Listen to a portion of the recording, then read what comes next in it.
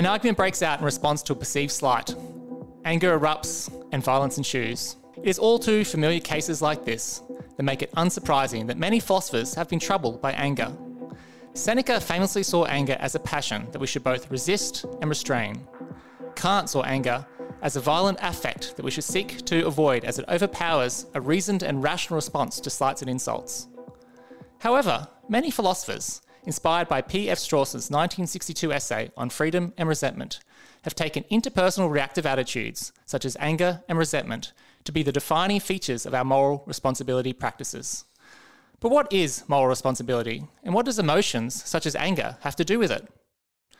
I'm your host, Associate Professor Paul Formosa, and welcome to In the Cave, an ethics podcast. Here to help us think about these issues today is Professor Michael McKenna. Michael is a Professor of Philosophy at the University of Arizona, and he is the 2022 Distinguished Visitor of the Macquarie University Research Centre for Agency, Values and Ethics, or CAVE. Michael, welcome to In the Cave. Thanks, Paul. Appreciate it. Yeah, it's really great to have you here. Thank you.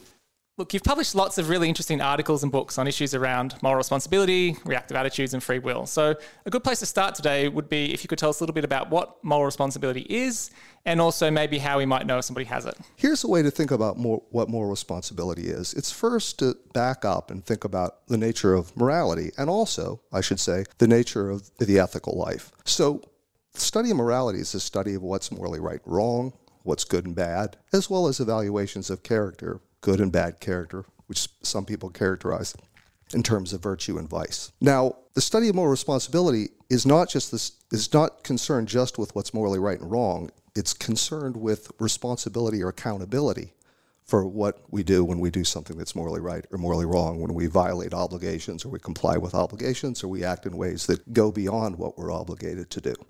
Okay? Now, a further question is what the scope of morality is. And you might also think that there are further considerations about our ethical lives that don't have to do just with what our moral obligations are, what we're even required or what we're permitted to do. They involve evaluations of other features of our character or worth. So in a way, the topic of moral responsibility is almost mislabeled because we can raise questions about responsibility for aspects of our ethical life that aren't just restricted to questions of obligation.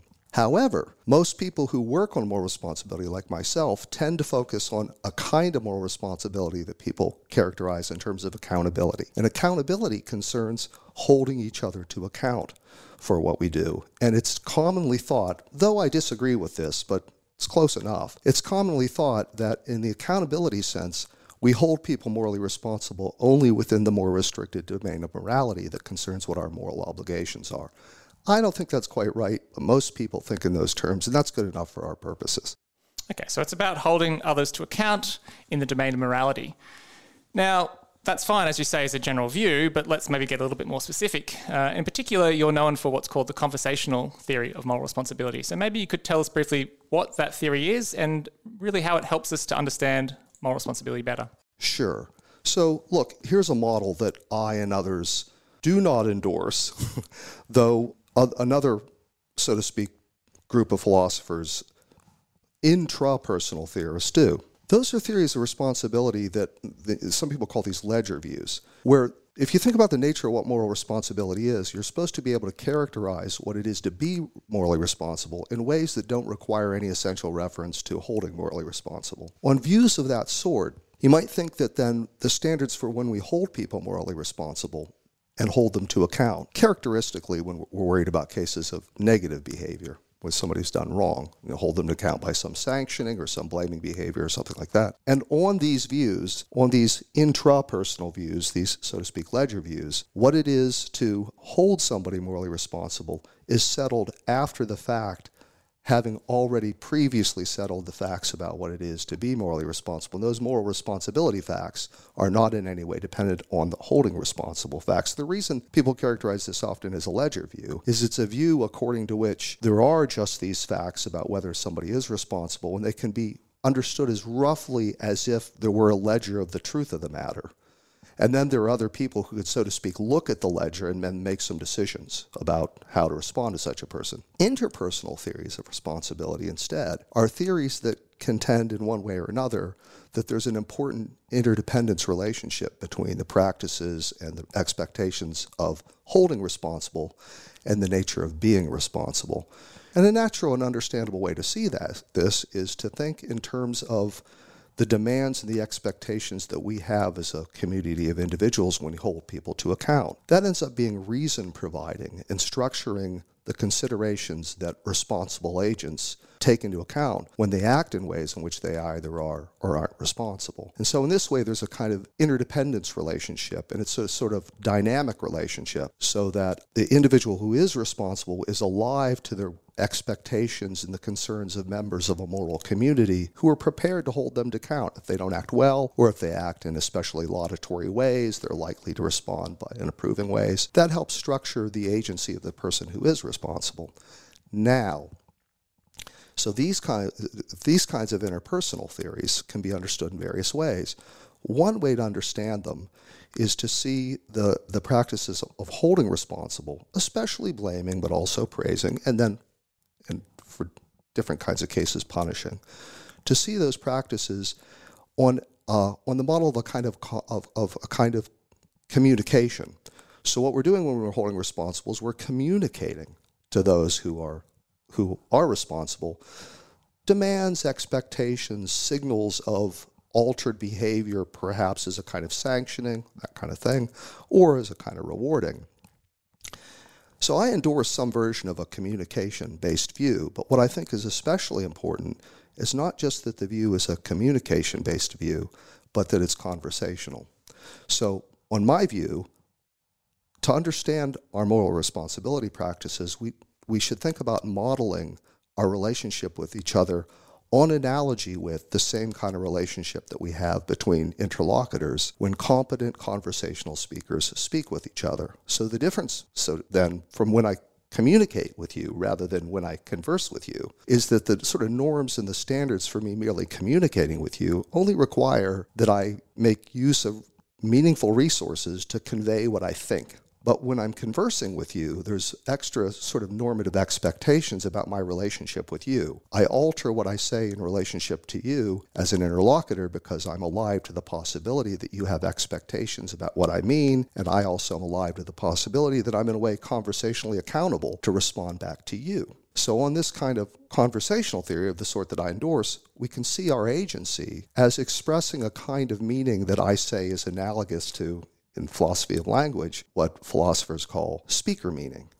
Speaker meaning is distinct from sentence meaning, in that sentences just have a meaning, a type of meaning for whatever the character of the sentences is. But speakers can use sentences to convey specific thoughts that might even diverge from the meaning of the sentences. Likewise, I say, somebody who's a morally responsible agent, their actions take on the character of things for which they can be morally responsible, insofar as their actions can take on something that I characterize in terms of agent meaning, where that agent meaning is indicative of or expressive of their regard for others and their regard for relevant salient moral considerations, and in doing so they're alive to others in a moral community whom they expect will interpret their behavior as either displaying what the philosopher P.F. Strawson called good or ill will. So I say holding responsible is being alive to the, so to speak, agent meaning, the meaning of an agent's actions, where the meaning of an agent's actions is a function of the moral quality of her will. And then responses to that are responses to the quality of an agent's will, and that's what it is to hold responsible.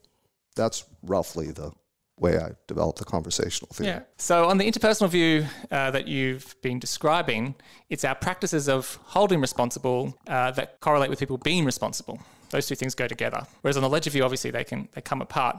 And it's these interpersonal views, in many ways, that have been inspired by Strawson's earlier work on freedom and resentment. So maybe we can turn to that, which you mentioned at the end of your answer there, and think a little bit about what Strawson calls reactive attitudes and how our practices of holding others responsible involve the reactive attitudes. So maybe you could tell us what are the reactive attitudes, what are they, and how do they relate to our moral responsibility practices? Yeah, beautiful. Thank you. So I'm going to walk into this slowly just to start. So let me say, before I even give you a direct answer to the question of what the reactive attitudes are, let me just say, many philosophers who focus on Strawson's work, they take it that the most important thing in Strawson's essay is this focus on the reactive attitudes. And I share the assumption that they're quite important, but I think the key to understanding them, and also the key to Strawson's work, is that what they're most fundamentally to be understood in terms of is responses to what I was characterizing earlier in terms of quality of will. So you might think then about these reactive attitudes as attitudes that are responses to something else. What are they responses to? What are they reactions to? Our quality of will.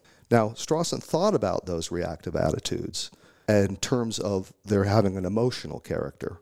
So in particular, in the subject of our discussion for today is anger, moralized anger. Though Strawson never used the word anger, he used more refined terms of resentment and indignation. And I might have a little more to say about just that in a minute, but let's just go with the idea that resentment and indignation can roughly be understood as flavors of something like anger. This kind of anger, this kind of reactive anger, is meant to be a response to recognizing features that are grounds for eliciting or in some way making anger a fitting response to a recognition that, say, somebody's been wronged or there's some offense done, some slight of some sort. Now, Strawson is understood to have held the thesis that these reactive attitudes are essential to our moral responsibility practices. And if you plug that into my conversational theory, what's then essential is that the reactive attitudes are the vehicles whereby we hold responsible in these sort of conversational exchanges when responding to what I've called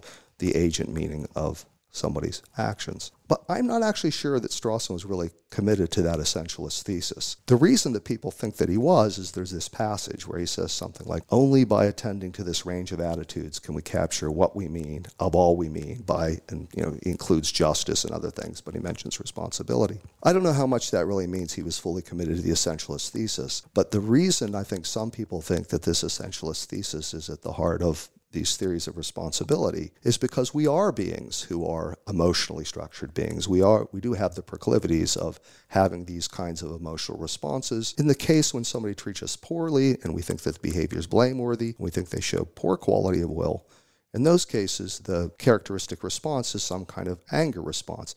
In the case of our own culpability, it's a response of guilt. And I don't think we should think of guilt as a kind of anger, but we'll set that aside for now. Now, despite the fact that that's the way that people think of Strawson's view, I'm not sure that Strawson was committed to it, but regardless of whether or not Strawson was, I'm not committed to it, and I don't think it's reasonable. I think about the relationship between these morally reactive attitudes, these emotional responses that are reactions to perceived attitudes of others, is that they're contingently related to these practices. So the way I think about it is that these emotional responses are natural vehicles that have grown up because of our nature, and that are resources that we deploy and hold each other to account, and then a whole set of social conventions have been structured around the fact that this is the way we are, this is our nature, and it's our natural way to hold people to account. But I also think that it's possible to decouple these. Now, it might not be practically or psychologically realistic or possible to do it in all cases, but I still think that there's a lot more flexibility between the resources that we have to hold people responsible in the negative case and respond to them well and praise them in the positive case without these moral emotions. It's just that for the neurotypical critters like most of us, it's just the natural way we're inclined to do things. So I guess probing on that point just a little bit more. So someone displays ill will towards us, we react with anger or something like that. Now, you don't want to endorse the essentialist view, so you don't think this is necessarily the case. We can imagine another sort of species of being for whom anger is not a necessary sort of feature of holding responsible. But you do think for creatures like us, it is, at least for most of us, a kind of natural response. So I guess one way to sort of come at that question a little bit more is by asking, can we be angry at others without holding them morally responsible? And can we hold them morally responsible without being angry at them? Yeah. For creatures like us. Okay, so that is exactly the right question to ask. So look, here I think is an easy way to see that surely it's true that we can be angry with people and yet not blame them. Actually, I'm going to hit the pause button on that and just clarify one little thing that would make it too easy to prove that point. And that is that we really do need to distinguish between different kinds of anger. There's goal frustration anger, like when my damn car won't start in the morning and I'm late for work or something of that sort. So there's a kind of emotional response that is not in any way about our interpersonal relationships with others and our sense that others don't show appropriate concern or regard for us or others. Strawson was worried about that. And now if I could just circle back earlier to my little remark that maybe I'd have something more to say about resentment and indignation as distinct from anger, I think that Strawson was reserving those terms that for us now might be regarded as quaint and less familiar, resentment and indignation, to characterize forms of moralized anger that are especially sensitive or tailored to our regards and our expectations in our relationships with each other.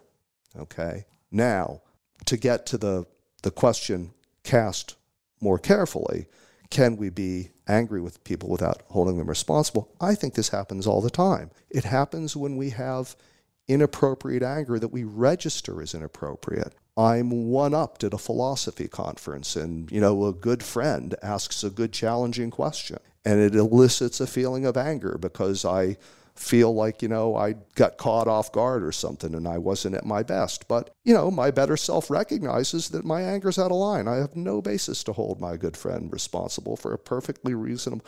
We have many cases of unbidden anger that we wouldn't endorse and we don't act upon. And in those cases, we don't engage in the relevant kind of practices of holding people to account by expressing our anger and modulating it in such a way as to use it as a resource to hold people to account. So I think it's pretty easy to see that there's lots, and if you think about if guilt is a form of self-blame, it's very clear that there's lots of cases of recalcitrant guilt or unbidden guilt that clearly, even by the standards of the person who's experiencing it, aren't really seen as holding oneself to account. The familiar example of the young person who was raised in a Catholic environment and been told since a very young age that homosexual sex is deeply immoral, might have acquired and sufficiently conditioned him or herself in such a way that they feel guilt after some kind of sexual encounter.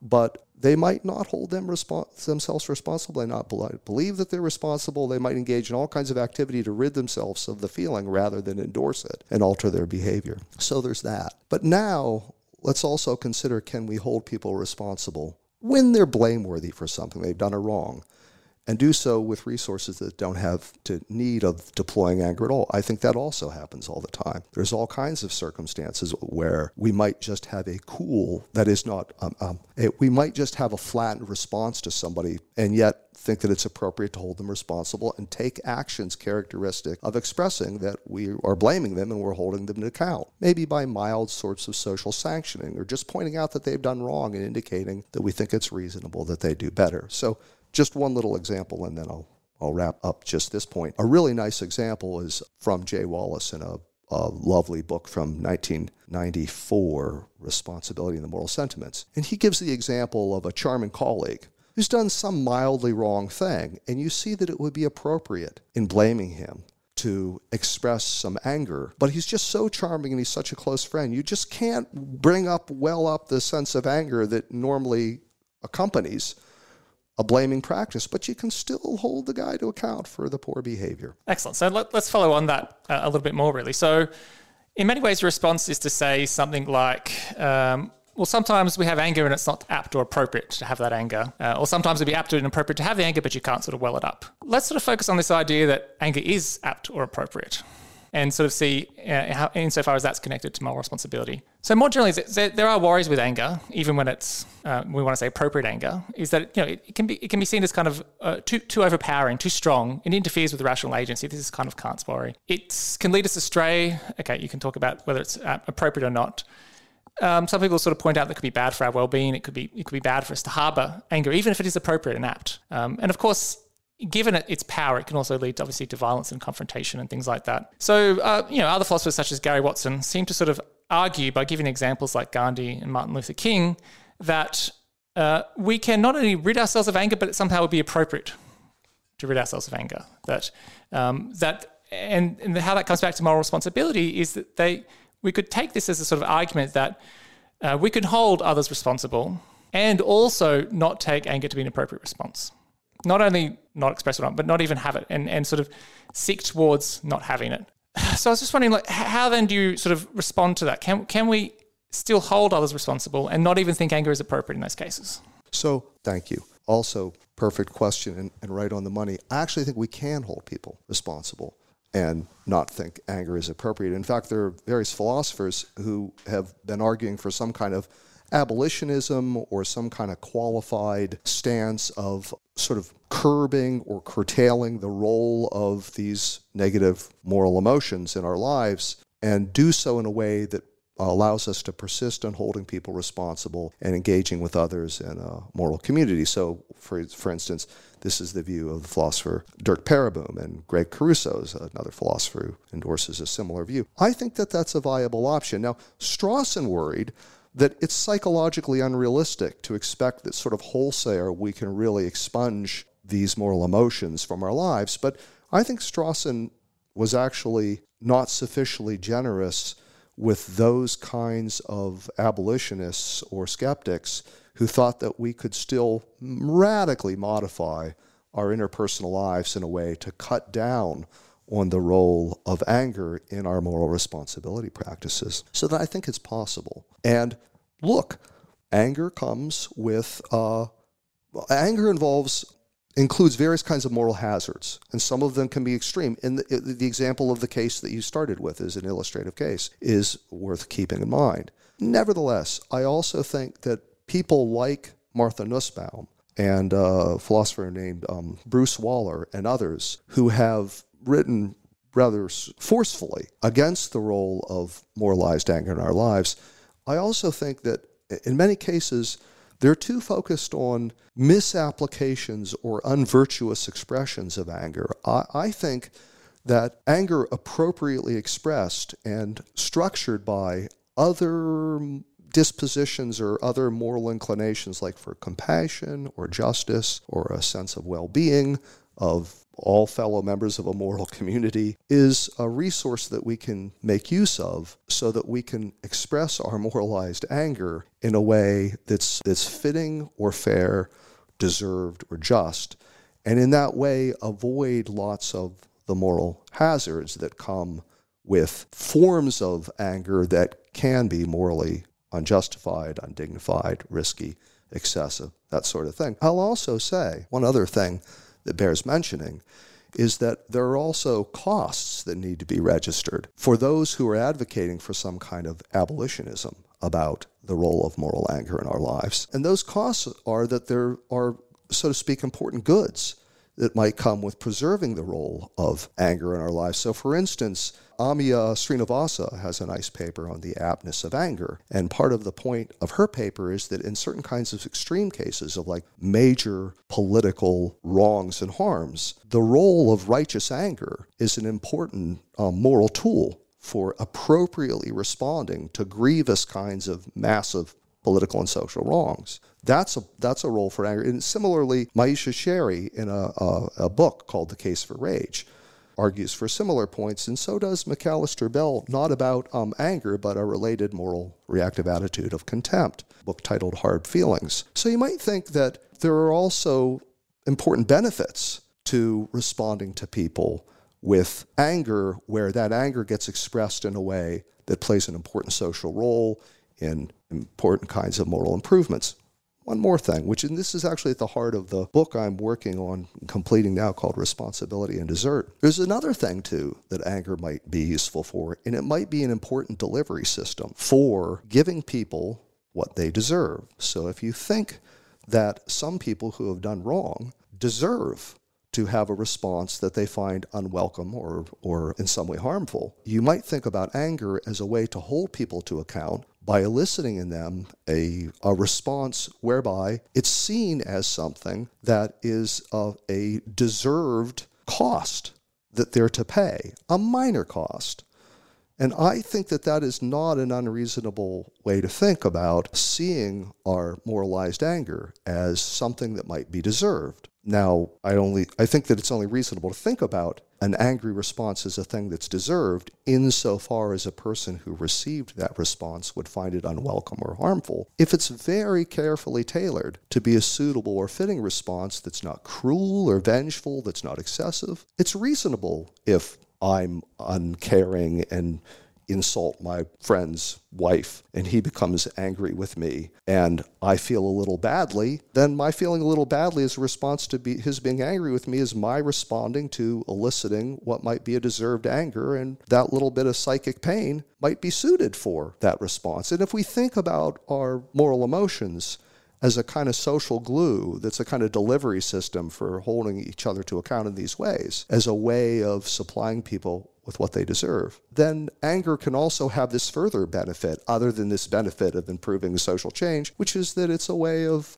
providing people what they deserve when they're blameworthy for the things that they do. And expressing it through interpersonal interaction. Exactly. And it was just, forgive me, but just to just say one more thing about that, one of the things that's the part of the thesis of my book is that I want to say that even the very particular thing that's deserved just is receiving it as the thing that's expressed, and receiving it as something that is in a certain way unwelcome but registered as fitting and just. One quick follow-up, I suppose, on that is, so we can accept that against the abolitionists, that there's some subset of cases where anger is clearly appropriate.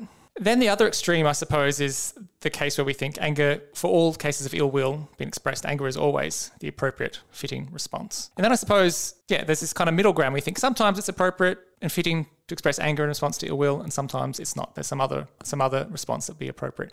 It seems like you're sort of pushing towards the view where in all cases, anger is going to be an appropriate or part of the appropriate response to some sort of ill will. I guess why I think that view might be better than sort of an in-between view where we say sometimes it's anger, sometimes it's something else. Yeah. So I don't know how I want to put this. In a qualified way, I do want to say that anger, on a certain theory of moral responsibility, I do want to say anger is always appropriate. However, this gets a little bit into the sort of weeds in terms of the reasons that are supplied when anger is appropriate. But I think about the reasons that are supplied when anger is appropriate as pro tanto reasons, that is, defeasible reasons that can be defeated by other considerations that could outweigh the appropriateness considerations. If, in particular, you think appropriateness itself, when anger is appropriate, it's appropriate because it's deserved. You might think there's lots of cases in where it could be true that it's deserved that somebody receive a certain kind of response that might be expressed through anger. But it could be that there's other extremely important moral considerations that just wash over considerations of desert. So maybe it would just be, in that context, too painful for a person to receive what she deserves in terms of an angry response because she's going through a hard time and it's just unjustified to show that anger towards her. You might think that more generally, anger is a sufficiently toxic feature of our interpersonal lives that for general reasons of policy, even though maybe everybody who's blameworthy deserves some kind of angry response, despite the fact that they might deserve it, there might be greater social goods that justify forgetting about supplying people with what they deserve, because overall anger is toxic enough that it's just best to adopt a general policy of seeking other means of responding to people and holding them to account that don't have anything to do with using anger to supply people with what they deserve.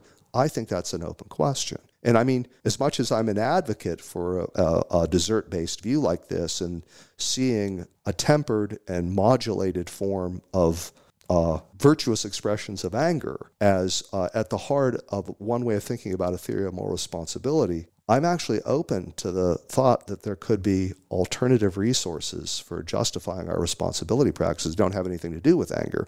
I mean, in all honesty, my only reason for focusing on a desert-based justification for anger is because in a related area that I work on, topic of free will, many philosophers who write on the topic of free will think that the presupposition of desert is unique as a justification in our moral responsibility practices for presuming that a person could only deserve a certain kind of response if they possessed a strong or robust kind of control over their behavior, which philosophers like myself identify with free will. So in a way, I'm most interested in the desert justifications for moral responsibility, because those ones seem to be the ones that invoke a strong sense of a freedom condition in terms of free will as a constraint on moral responsibility.